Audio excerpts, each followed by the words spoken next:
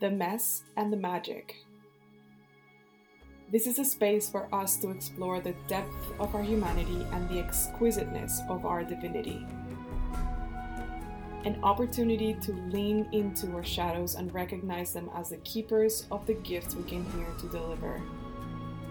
And an invitation to recalibrate our inner lens so we can experience the magic embedded in every corner of life. I am Andrea Gomez, your guide and companion. Welcome. My beautiful, messy, and magical humans, welcome to another episode of The Mess and the Magic podcast. I'm really freaking excited that you're here today and that you decided to tune into this sweet episode that I've decided to call the Big Sweaty Prayer.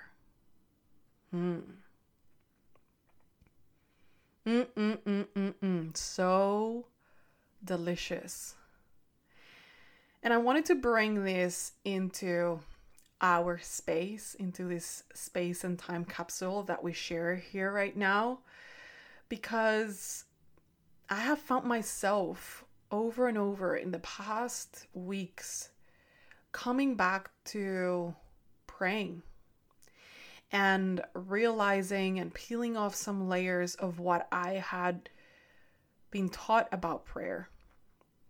So just to give you a little bit of context, I grew up in a Catholic family. My parents, my direct circle was not very into the practices of religion. However, I grew up in a Catholic school. I went to Catholic school for my whole life since I was like 5 until I was 18. So that's a whole lot of time. And one of the things that it was sort of embedded was this idea of prayer, right? We would have mass every week. And when I was younger, we used to start the day with a prayer, actually. That sort of like watered down a little bit when I went into high school, but definitely in primary school, beginning the day with a prayer was a thing. And I never actually felt the connection of myself with prayer and God, Goddess, the universe, the Great Mother, however you decide to call it for yourself. I never quite felt that. I thought it was a very sterile sort of thing. It was a lot of repetition of something that I didn't quite connected with. Like the words were just being almost like repeated in automatic. And I wonder how many of us actually learn these prayers from formal religions, whatever that religion might be for you, where we're just mumbling these same things over and over without really bringing them into our bodies, like without really praying from our bellies, right? So for me, prayer was this thing that you would do at like appropriate times, appropriate moments, in appropriate places, in appropriate context, behaving properly, right? There was all these sort of underlying conditions that needed to be met to enter in that space of prayer. And in all honesty, I think this is just the most brilliant way that I can describe it for you. I felt like praying was more like calling God and leaving a voicemail and hoping I would get an answer, hoping that at one point they will just receive it and answer it back. But it never felt like God actually picked up the phone and we had a conversation. Like there was actually a two-way street conversation. And I never quite felt like the need to refine that until pretty recently, where I find myself being an adult in a world that feels very volatile and intense, and there is suffering and there is pain, and there has always been suffering and there has always been pain. And how do we digested? How do I create enough space within me so that I can digest the bit that is mine to digest, keeping my heart open to love, service, beauty, and unity, and at the same time connected with joy, with my zest for life, with my juice? Yeah, that's the kind of adult that I want to be. That's the kind of human being that I want to move as. So, yeah. It got me really wondering. And it got me really refining, like, where is God? Where is God? That question, like, not even the answer, just simply prompting that question has a huge significance and a huge impact in the way that you relate to the divine. Because ultimately, regardless of which religion you practice, if you practice at all, God, we've been taught that God is outside of us. So we pray upwards and outwards. There is that disconnection and that severing from us being inhabited by God.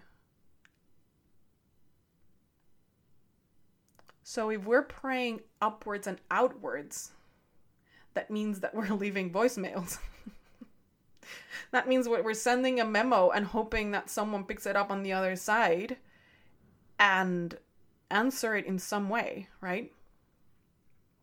But one of the things that has been super beautiful in these past intense weeks has been one of the teachings of one of my dear teachers, Reverend Brianna Lynn, which is about praying downward and inward. I just want you to, for a second, if you can, if it's safe wherever you are, and if, the environment allows it, that you put your hand in a triangle pointing downward. So when we pray, we normally pray upward, triangle upward, if you think about it. And then how about we change the directionality of our prayer? So we start praying downward and inward. And that God is not something out there that we sort of need to reach out to and beg or misplace our power to. But instead, it's the living force that lives within us, through us. That it's the intelligence that is breathing us. Have you ever thought maybe that it's not the one who's breathing, but you're being breathed by? These are the kind of things that I ask myself.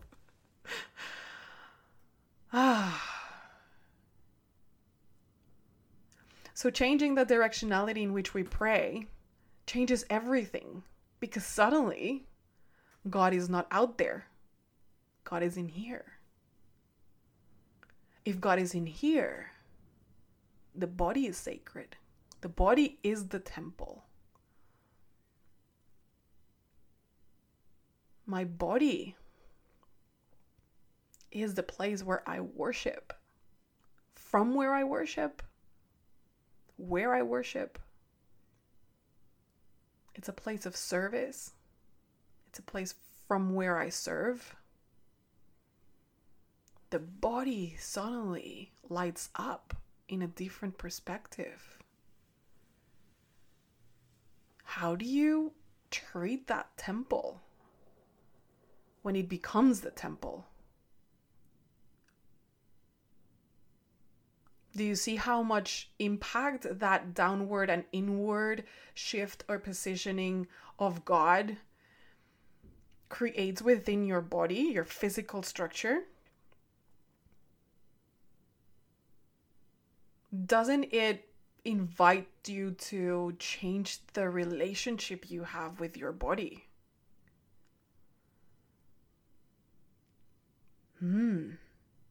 Yum. And for me, I feel like I have been doing this work of refining, reprogramming, rewiring myself around these things because I have the intention of being being in communion with the divine. And not in the way that I have been taught that is how it should be. So then within the container of the teachings that I'm exploring right now, within the context of the things that I'm really curious, honestly, of moving through my body, I came to also the teachings of Mama Gena. She has the School of Womanly Arts and pleasure and connecting with the divine and honoring the womb, the pussy, is her stream of genius. And I learned about this practice called swamping, which is the understanding that as a woman, and really as human beings, the gatekeepers of joy are anger and grief. So we have been systematically disconnected from our capacity to experience anger, right? It's not appropriate. It's not okay. It should be shut down. You can't find a way to channel your rage. Just be cute, smile, don't create too much fuss, right? And grief. Repress that sadness. Take it on to that quiet space, probably where no one sees it. Don't be inconvenient.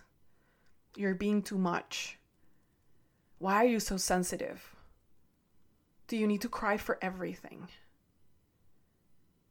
These were the conditionings that I received, particularly around grief and sadness. And now, if anger and grief are the gatekeepers to joy, and we have been systematically taught not to feel them and not to go through them and not to embody them, to completely unplug the physical body from the experience of that emotion, well, no wonder why accessing joy feels so damn hard. Right? And then add on top to this disconnection from anger and from grief and from joy, the load of the world. And then you have human beings that have no emotional depth and a real struggle for emotional digestion. Add on top of the personal, the collective lack of ability to be able to digest anger and grief, and we have a world that is unable to access joy. We have a world that is unable to deal with the depth and the vastness of what happens at a collective level. I found myself feeling pretty weighted down.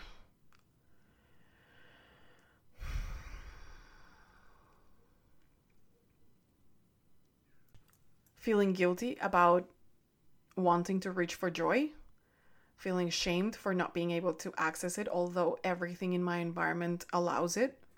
I am in a position where I am safe to feel joy, and even then, I couldn't access it. And I spend days feeling literally full and overloaded and having no clue how to metabolize that.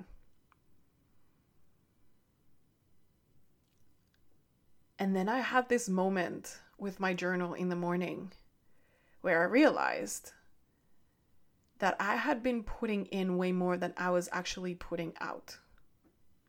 Where I had been ingesting the energy, not just mine, the collective energy into my system, and I was not metabolizing it. I was not digesting it. And in that way, the first thing that sort of like becomes unavailable is joy. It's a sense of clarity. It's groundedness and a regulated nervous system. And here is the thing, if you are not under threat, which I think that if you're listening to this podcast, most likely you're not. You're not in direct physical threat. Then regulating your nervous system and being able to create capacity for digestion is one of the best things that you can do, because then from that space is where your best service comes from. That's from where you can actually engage. That's from where you can actually move towards the things that matter, the change that you want to see in the world, advocating, your activism, your change, your desire for change. It's rooted in how much capacity you have for digesting grief, anger, and accessing joy. This was really, really good for me to land in. It also came through the podcast, the latest podcast from Brené Brown, where she was talking about being really, really weighted down. And then how do you access joy? So then, it's like I started getting these like themes and threads started weaving through me, right? Like this idea of prayer, and then the swamping, understanding from Mama Gina around grief and sadness and anger being the gatekeepers of joy. And then this other thread of Brené really sort of questioning and inquiring about what happens to joy when we are overloaded and when the world feels too big. And then my journal. And then I brought this in, and through another conversation with a really dear friend of mine, I realized that there was a huge fear inside of me that I hadn't been able to move through either. And that fear was personal, ancestral, and collective. It had like threads throughout the whole spectrum. And there was no way that I was going to be able to move through that except by sinking into it and letting it be and being witnessed in that. So then, this morning, as I was writing, I realized that I needed to create space for digestion. And then I went to do the swamping exercise. So what I gave you just now, that understanding of grief and anger being the gatekeepers of joy, what you do with that, it's actually you choose 3 songs. One for anger, one for grief, and one for juice, pleasure, joy, aliveness, the miracle and the celebration that it is to be here. And you let your body move.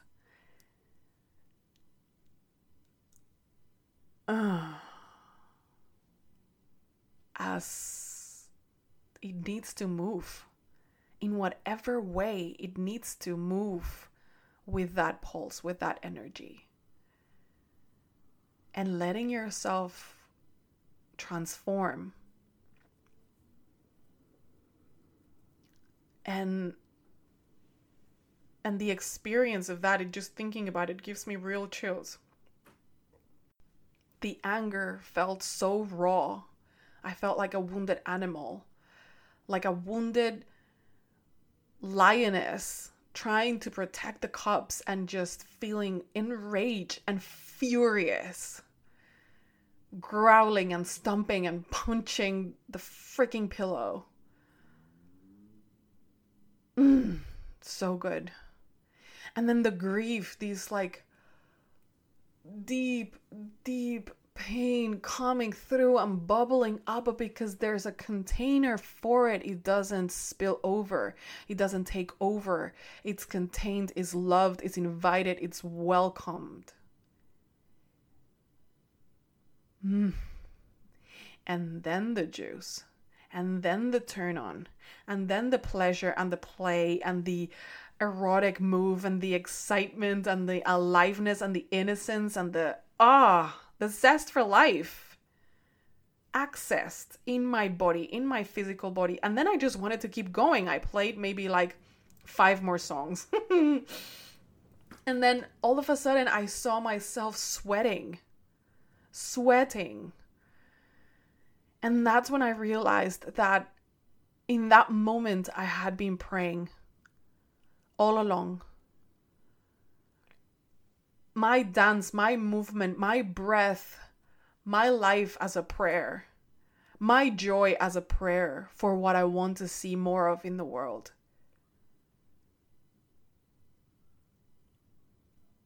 My offering of anger as a prayer of freedom and liberation of that energy that when it's repressed and suppressed, it really, really destroys things.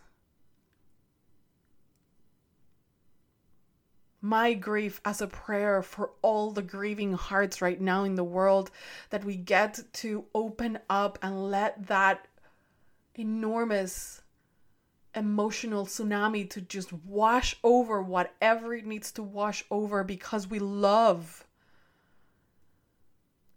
Because we love. Because we love and we lost something precious.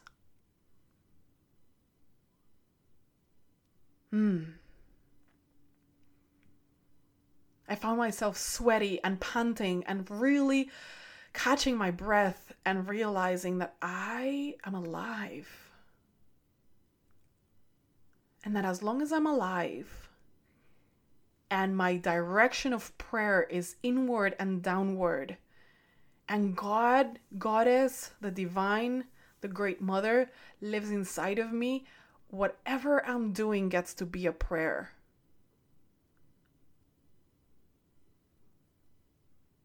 So there is no guilt. And there's no shame.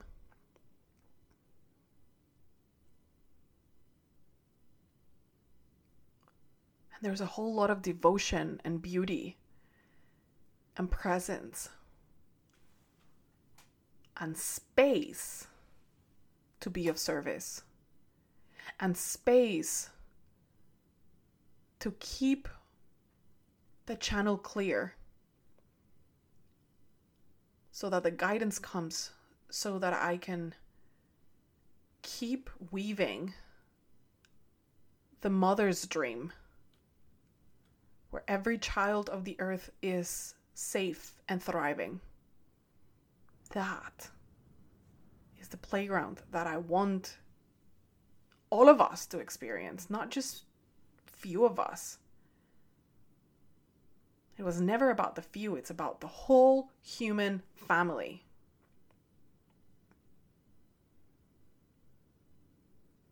And then I realized that my prayers get to be big and sweaty and sexy, and I can move my hips in circles and use my body as this incredible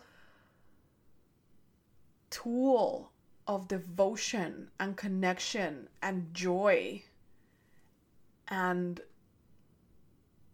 as an anchor of the divine on this plane, on the earth.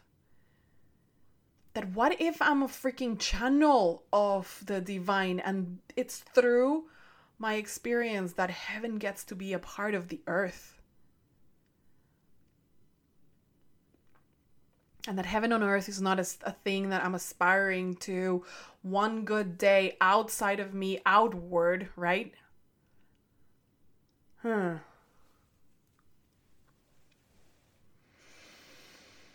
Big sweaty prayer.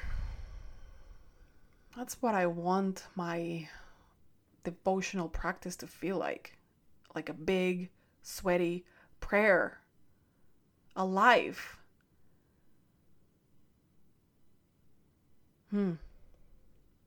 Through the body, through the fluids that I'm here with, that are part of me, that I'm part of. And breaking from that belief system that taught me that prayer needed to be silent and within a container that felt really sterile.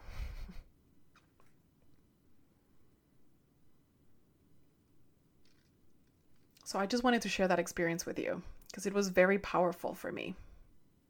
Very moving, very touching. And if you feel like there's something here for you, go give it a try and if you want to share, report back. I'm always thrilled to hear your stories and see how these practices impact your life or change the way that you see something. I just love that. And if you feel like this could also be of service to someone else, of course, share it. There's great generosity when sharing something with someone else that you found really good for you. And with that, I'm going to leave you for today. How about taking a moment to redirect your prayers to where they are fruitful and nourishing and delicious, and where every breath gets to be a blessing.